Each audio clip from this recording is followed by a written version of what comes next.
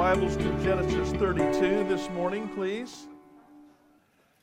And let me remind you that there are study guides back there on the top shelf of those little wire racks back in the back. I encourage you to take those. The best thing you could possibly do was get together with another group of believers and talk about what the Lord is saying to you and what He's saying to the church. If you don't have a small group, still take a study guide, look up those scriptures, answer those questions for yourself. I believe it'll be a great benefit to you. We're returning for the next few weeks to the series we're doing in Jacob, about the life of Jacob. In an observation that I was making this week, I think it's clear to everybody who's paying attention that our society is in a desperate mess, and there is just crippling despair in the lives of people everywhere. Frankly, I grew up in a different world. And I know that people were sad and they struggled back then, but it seems to me this despair in our culture seems to be something new. But when we look in Genesis 32, we see that it's not. I've been attempting to show you in this series on the life of Jacob how the things that Jacob went through are very instructional for us, and we can find relevance there for our Christian living, especially if we are, as I believe we are, living in the last days. Because Jacob is the poster boy for modern syndrome, this crippling despair that we see. In fact, his name means grabber, and we see that Jacob was always going for something he couldn't find. Just a quick review. Jacob was the second son by a few seconds of Isaac and Rebekah. He had a twin brother named Esau, who by virtue of being born before Jacob, was the rightful heir to all the things in the covenant from his grandfather Abraham. So Jacob couldn't stand being in second place, so he swindled his brother Esau out of the birthright, which was about material possessions. And then he deceived his father Isaac with the help of his mother to receive the blessing, which was about spiritual things, spiritual matters. So Esau, being a little ticked off, as all older brothers are with younger brothers, determined to kill Jacob. So Jacob fled to Haran, where his uncle Laban lived, and there found Laban's daughter named Rachel, who he fell instantly in love with, and agreed to work for Laban 7 years for the hand of Rachel, only to wake up after his wedding and find out that Leah had been substituted, the big sister. So Jacob agreed to work another 7 years for Rachel's hand. So now when we left Jacob several weeks ago, he's a grown man. He has 2 wives, one that he loves and one that he doesn't. He has 11 sons, and he's become ridiculously wealthy. But Grabber is still not happy. And now he decides that if he could just get back home, then he'll be truly happy. If he could just go back to the promised land, this itch in his spirit will finally be scratched. But Jacob is not far down the road to go back to Canaan when he receives news that his brother Esau is on the way to come meet him with 400 warriors. And Jacob's nightmare is about to come true. Now, I have always argued that pride is the foundational sin of the human condition. All other sins that we struggle with grow out of pride. Pride was the first sin, even before the Garden of Eden, when Adam determined that he wanted to be like God and Cain killed Abel, which are the sin of pride. We see Lucifer was thrown out of heaven because of his pride. And while pride is certainly the foundational sin, I contend that if you scratch the surface and chip away a little bit of the paint on the outside of pride, right beneath the surface you'll find fear. And so far in this story, we see that Jacob is not only constantly running after something, but he was always also running from something. And I would argue that fear is a much bigger influence on our lives than we realize. In fact, I would argue that our insecurities drive us and compel us. In almost 40 years now of full-time gospel ministry, I've seen many people literally torpedo their lives and spiral down into this dark hole of despair. And as I'm walking through this crisis with them, I hear them often make the same statements over and over. Let me just share a few with you this morning. The first one I hear all the time is, "I've been living a lie." Now, everybody in this place this morning would say, "Not me. I'm not living a lie." Well, when I met you back there at the door on the way in and I said, "How are you doing?" and you said, "Fine." But if I asked you how you're doing and you're not doing fine, you would say, "Fine." Because in this culture, we have been conditioned to keep up appearances. In other words, if you're not really happy, just pretend you're happy. Fake it till you make it. And it's not any different in the church. For those of us who are Christians, if we're struggling or dissatisfied or suffering, we pretend like we're okay. "I'm blessed and highly favored, brother." Yeah, whatever. Here's the problem with that. Living a lie is exhausting. And as I've seen so many times, the end of that path has devastating consequences. I've literally seen people come unraveled because they're trying to fake it till they make it. And usually we don't even see, "Oh, I thought she was fine. I didn't know there was any problem at all." The second disclaimer I hear a lot is, "I know I should be happy." Another cherished myth of our culture is that if you work hard and pay your dues and keep your nose to the grindstone, someday you'll arrive. You'll reach the pinnacle. You'll realize the American dream. And then you'll be truly happy. Here's the problem.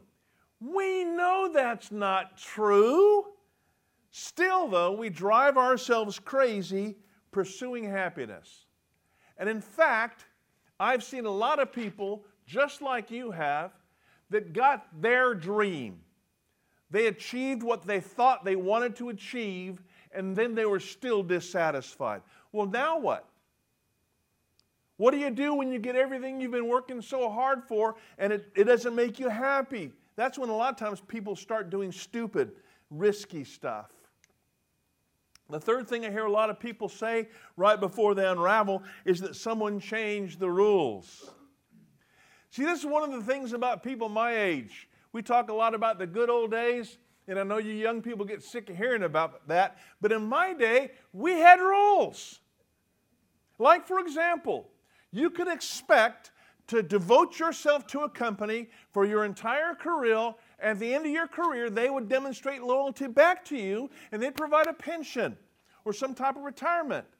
But nowadays, I see way too many 60-year-olds who are downsized, right, short of retirement, and you find them serving their last few working years as a greeter at Walmart, or taking a small engine repair class at Votech and fixing their neighbors' lawnmowers for a few bucks. Another one of the rules from my days is that women should stay home and raise the kids and keep the house and support their husbands, and then they would enjoy life as empty nesters someday. But I've seen way too many of these clowns go off and start a new family with their 25-year-old secretary, and now mom, who's left alone, has 2 kids in college with no educational and no marketable skills. And what's she got to do? See? So now, what can these people count on? Somebody changed the rules. The fourth thing I hear a lot is, "I cannot bring myself to forgive." And usually when you push on that a little bit, what you hear is, "Well, you just don't know what they did to me." And these people that can't forgive, they think their refusal to forgive is actually hurting the person who hurt them. When what we know is failure to forgive is only a fast track to despair. And can I just tell you, unforgiveness is simply pride in disguise. That's all it is. Think about this. Jesus often said to sick people, "Do you want to get well?" And we think, what a stupid question. Well, it's really not, because we humans love to hold on to that thing that's hurting us. And I don't know why we're that way, but we are. And the truth is, healing will never come from holding on to unforgiveness. Healing only comes with vulnerability. And you'll say, "Randy, you're crazy. Being vulnerable has got me hurt in the first place." Well, listen. Opening up to Jesus and submitting to Him and making ourselves vulnerable to Him, being honest with Him about the depth of our hurt and our anger, is the only way we'll ever find healing from unforgiveness. And finally, the fifth thing I hear people say a lot is, "There's just no place in my life where I have control." Some of us only feel secure when we're calling the shots. We only feel secure when we have our hand on the steering wheel, when we're in control. But can I just tell you that, like happiness, control also is a myth. Ask any addict. When they begin using, and the substance doesn't matter. It could be drugs or alcohol or gambling or sex or shopping. Ask any addict, and they'll tell you they first started doing that because they enjoyed it, because it was fun. But then the second stage, they'll tell you, "I started doing it to hide from my pain or to escape the pressure." And finally, thirdly, they'll tell you, I began using because I had to. I had no choice. And the point is, at every single point in that downward spiral, they thought they were in control. But an addict will never be able to get help until they admit they need help. So here's the bottom line. Here's what I'm saying with all this. We humans somehow believe that we can cope with fear intuitively. In other words, it feels like maybe this will work. I'll try this because it seems like a good idea. But that's never going to work, and here's why. Fear is not a situational problem. Fear is a spiritual problem. And there's no rationality that will help you get out of the mess you're in. Our human coping mechanisms are not capable of coping with fear. Back to the story of Jacob. His favorite means of coping with fear is by coming up with another plan, coming up with a new strategy. Let's look at Genesis 32. A lot of you will relate to this. This is verse 6. When the messengers returned to Jacob, they said, "We went to your brother Esau. Now he's coming to meet you, and 400 men are with him." In great fear and distress, Jacob divided the people who were with him into two groups, and the flocks and herds and camels as well. He thought, if Esau comes and attacks one group, the group that is left may escape. Okay, so here's Jacob's strategy. I know what I'll do. I'll split everything I have in half, and then if Esau flies into a rage and destroys everything, I only lose half of my stuff. Human reasoning, right? So, here's where Jacob is like me. After hatching his plan, then Jacob prays. Verse 9. Then Jacob prayed, "O God of my father Abraham, God of my father Isaac, Lord, you who said to me, 'Go back to your country and your relatives, and I'll make you prosper.' I'm unworthy of all the kindness and faithfulness you've shown your servant. I had only my staff when I crossed this Jordan, but now I've become two camps. Save me, I pray, from the hand of my brother Esau, for I'm afraid he'll come and attack me, and also the mothers with their children." Now watch this. "But you have said," Jacob reminds God, "you promised, I'll surely make you prosper and will make your descendants like the sand of the sea, which cannot be counted." This is so me. I pray these passionate prayers to God after I've already worked out my strategy. God, please bless my plan. Don't look at me like that. You do that too. Oh God, after I pray the sincere prayer, this is how you should answer my prayer. This is what I'm expecting you to do.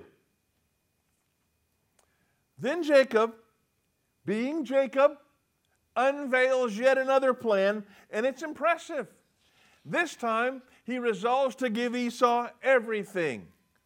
220 goats, 220 sheep, 80 camels, 30 donkeys, and he separates them into 3 separate groups and assigns a messenger to each group and sends them off like a parade and says, when you encounter Esau, give him this message. These are gifts from your servant Jacob, and he's bringing up the rear. Jacob even sent his wife and children. I wonder how that went over with them.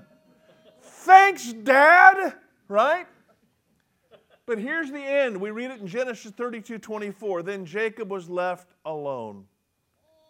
And can I tell you, all of our great ideas for coping with our fear brings us to the same place every time: isolation and despair. And let me ask you another question. Do you think the devil knows that? Do you think Satan is watching you on your journey and is just waiting because he knows where you're going to end up alone and in despair? Of course he does. And if Satan knows that, well, we know that God also knows it all, and he must have a plan. So what does God say? What's his prescription for dealing with fear? It's actually tucked into that little prayer that Jacob prayed, and it's this: Lord, remember you promised to do good to me. Lord, you gave me your word, and I'm standing on your word. And it's the same exact promise that God has made to you and me on every single page in the Bible. I've got plans for you, plans to prosper you. I'm promised to do good. And here's the thing, we know that God is true. We know that he's faithful. The problem's not with God. So we're talking about handling our fear. The question is not whether God is faithful or not. The question is whether we will rest in God's faithfulness or not. Oh, thanks. Easy to say and hard to do, right? Okay, so I'm going to send you away today with 2 action steps, 2 pieces of biblical advice that you can lean on and use. And here's the first one. Look in and not around. I love browsing in bookstores, especially used bookstores. But I found now in every bookstore I go into, the largest section by far is the self-help section. Do you have any idea why there are so many more self-help books than any other kinds of books? It's simple, because people buy more self-help books. And authors want to make money. Because we all humans, we all feel like if I could just find the right formula, if I could just get the right strategy, A, B, and C, then I'll finally arrive. Then I'll have what I'm looking for. But deep in our hearts, we know that doesn't work. Because, listen, becoming like Jesus is not about behavior modification. We don't become like Jesus by acting better. Becoming like Jesus is about listening to his voice and going where he leads us. Becoming like Jesus is believing what he says, especially what he says about us. Lord, remember your promise to do good to me. There's a little tiny parable that just haunts me in Matthew chapter 13. Would you please chew on this with me a little bit? Say yes. Yes. Thank you. It's Matthew 13:45. Jesus speaking says, the kingdom of heaven is like a merchant on the lookout for choice pearls. Okay, stop just a second. I want you to see the picture that Jesus is painting. Here's a guy at his job. This is just a person going about their vocation, doing their career. He trades in pearls. He buys pearls and sells pearls, okay? He's just going about his daily work. Now watch this, verse 46. When he discovered a pearl of great value, he quit his job. Do you see that? He sold everything he owned and bought it. So to me, Jesus seems to be saying, when it all gets too much, we talk about life in quotes. when life gets exhausting. And you know what I mean. Raising the kids, paying the bills, dealing with your stuff. When it all gets to be too much, you need to realize there's something bigger out there. There's something out there that we haven't found yet. And Jesus is saying, listen to me, you're not listening to me. We spend our lives trading in trivialities. We spend the best days of our lives collecting stuff and achieving titles, and we make idols out of little ridiculous stuff like peer approval or a better car or even our families. We make idols out of our families. And Jesus saying, you're making little stuff into big stuff. And He says, there's a hidden treasure that I'm offering you that's not even valuable, it's priceless. And here it is. The problem is you have to give up all this other stuff to get it. Turn your back on all your little idols. And can I just tell you here, this is the message of the gospel. Please hear me clearly. God does not love you because you're lovable. God loves you in spite of your unlovableness. And folks, it's called grace. And here it is. While we were still sinners, Romans 5:5, God saw you and me, and He knew me, and He still loved me, and decided, having found me in my mess, to send Jesus to die in my place and to redeem me and reconcile me to the Father. That's a pearl of great value. And let me just tell you that grace is better than any plan that you could ever come up with. Grace is way better than Ed McMahon showing up at your door with a big fake check. Grace is what you're looking for. And deep in our hearts, we know that it's true. Don't look around. Look in. And here's the second way we deal with our fear. Embrace process. Now don't groan. I know we talk about process all the time. But I'm convinced, listen, the main reason that I struggle with believing that God loves me is because I know me. Would you believe there are things about me that you don't know? But God knows. And I know that God knows that I know that God knows. And so the fact that He still loves me in this is just stunning to me. And I also know that the Bible is very, very clear that my salvation is not based on anything that I can do. There's no way that I could ever be good enough to earn God's favor in my life. I can't earn my salvation, and yet He offers it free to me anyway. I can't get my mind around that. If God knows me, how could He not be mad about me or at me? But I hear a lot of church people say something like this. If God loves me so much, why is this bad stuff still happening to me? If God loves me so much, why is it so hard for me to get ahead in life? Haven't you read the headlines? How could God love us? There's a famous verse in 1 John 4, and we can all quote it, and it goes like this: perfect love casts out all fear. We know that verse, don't we? The problem is we don't know what it means. I don't know what it means. I've heard 100 sermons on 1 John 4:18, and none of the preachers that I heard knows what it means. So what we're going to do, we're going to go look at the setting and see if we can kind of tear this apart and understand a little bit. Look at verse 17 of 1 John chapter 4. Watch this. As we live in God, our love grows more perfect. So we will not be afraid on the day of judgment, but we can face Him with confidence because we live like Jesus here in the world.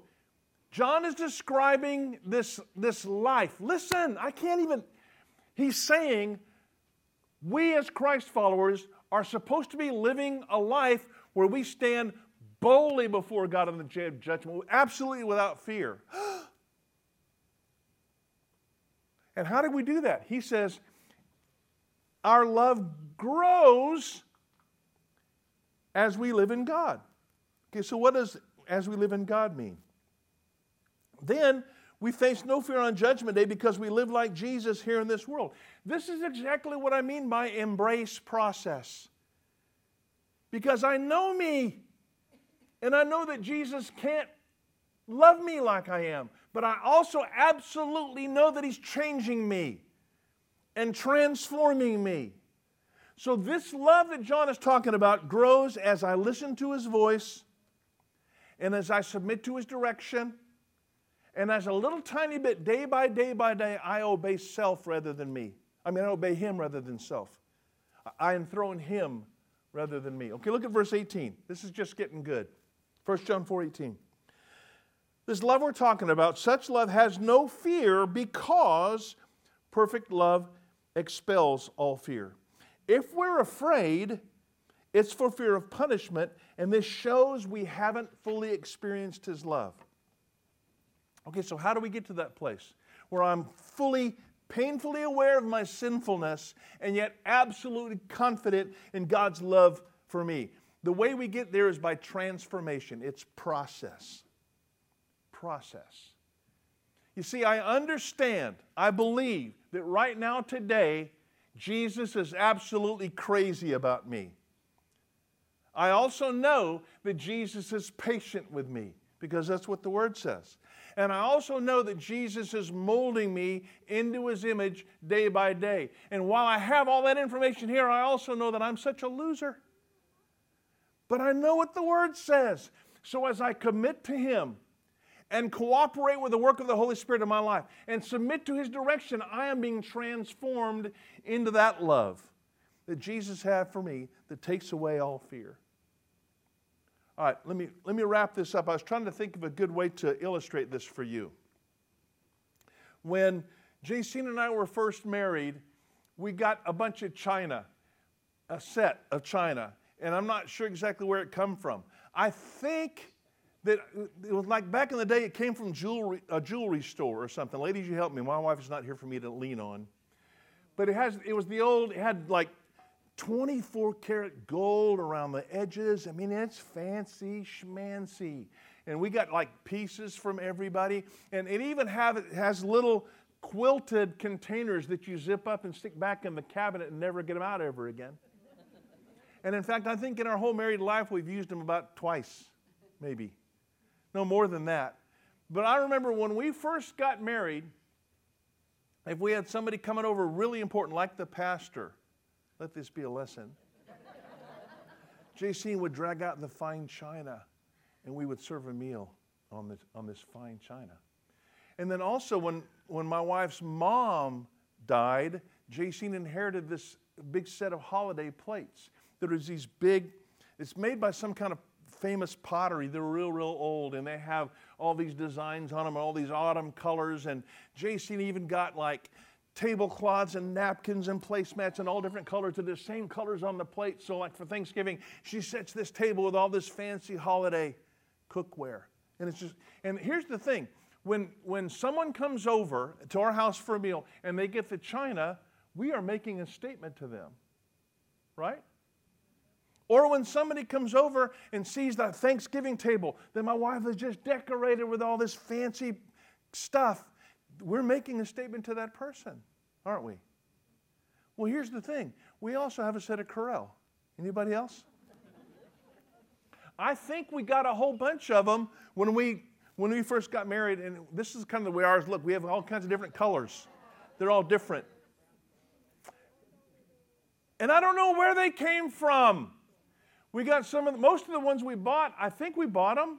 Maybe we got them at a wedding shower or something, but they're pure white. And we have some of the blue ones, and we have some of the green ones. And I don't know where they came from. Probably our parents retired and gave them to us. Or I think a lot of times if we take something home from the church, we take the dish out of the dishwasher and just put it back in the cabinet. We steal from the church. We just keep the Corelle dish there. And also, I used to think the Corelle dishes were unbreakable. No, they're not.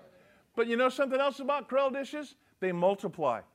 Because I keep breaking them and the stack keeps getting higher. I don't know how that works. So what I'm telling you is we have china and we have the fancy holiday plates and we have Corelle dishes, But also, we always have a stack of paper plates. Thank you for those amens. And we have like plastic cups that have Mayor McCheese and the Hamburglar on them and things like that. And we break those out when the most important people in our lives show up. They're ages 12 and 14, and they have the same last names that we have. And we don't get out the china when our grandchildren come over, but we're not making a statement with our dishes. We're making a statement with how we treat them. Because here's the thing. We want our grandkids to feel free to go and raid the pantry and find what they want. We want them to go and pull open the freezer and find the ice cream that JJ bought just for them. And they find that there. Because the point is, they're family. We don't want them to feel welcome because they're special. We want them to feel welcome because they're family. They're always welcomed guests at our table, right?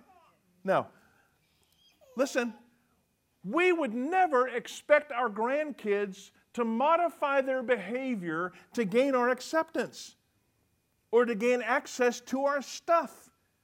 We love them just like they are.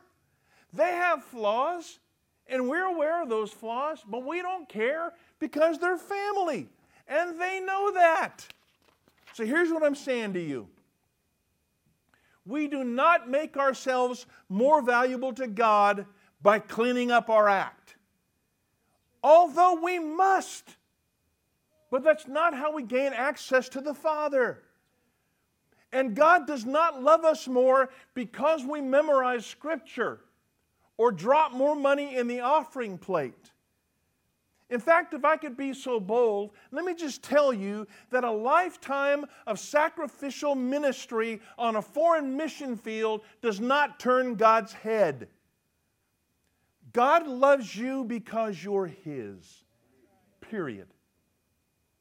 And when we're feeling stressed and panicked about the life we're living, and when we're almost overcome by despair and fear is crushing us, we need to remember that we have a place at the Father's table. So let's pull up a chair. Thank you, Jesus, for incredible, awesome, inexplicable love. And I'm absolutely sure, Lord, that you want to reassure a handful of people in this place today that they're loved despite what they're going through. I believe, Father, that you want to set some people free from the darkness they've been walking in, and you want to do it instantly, miraculously this morning. I believe that you want to heal people that have been dragging a disease, be it physical or emotional or spiritual. They've been dragging this ball and chain of sadness for far too long. And today you want to set them free in Jesus' name. We're going to give you room to do that.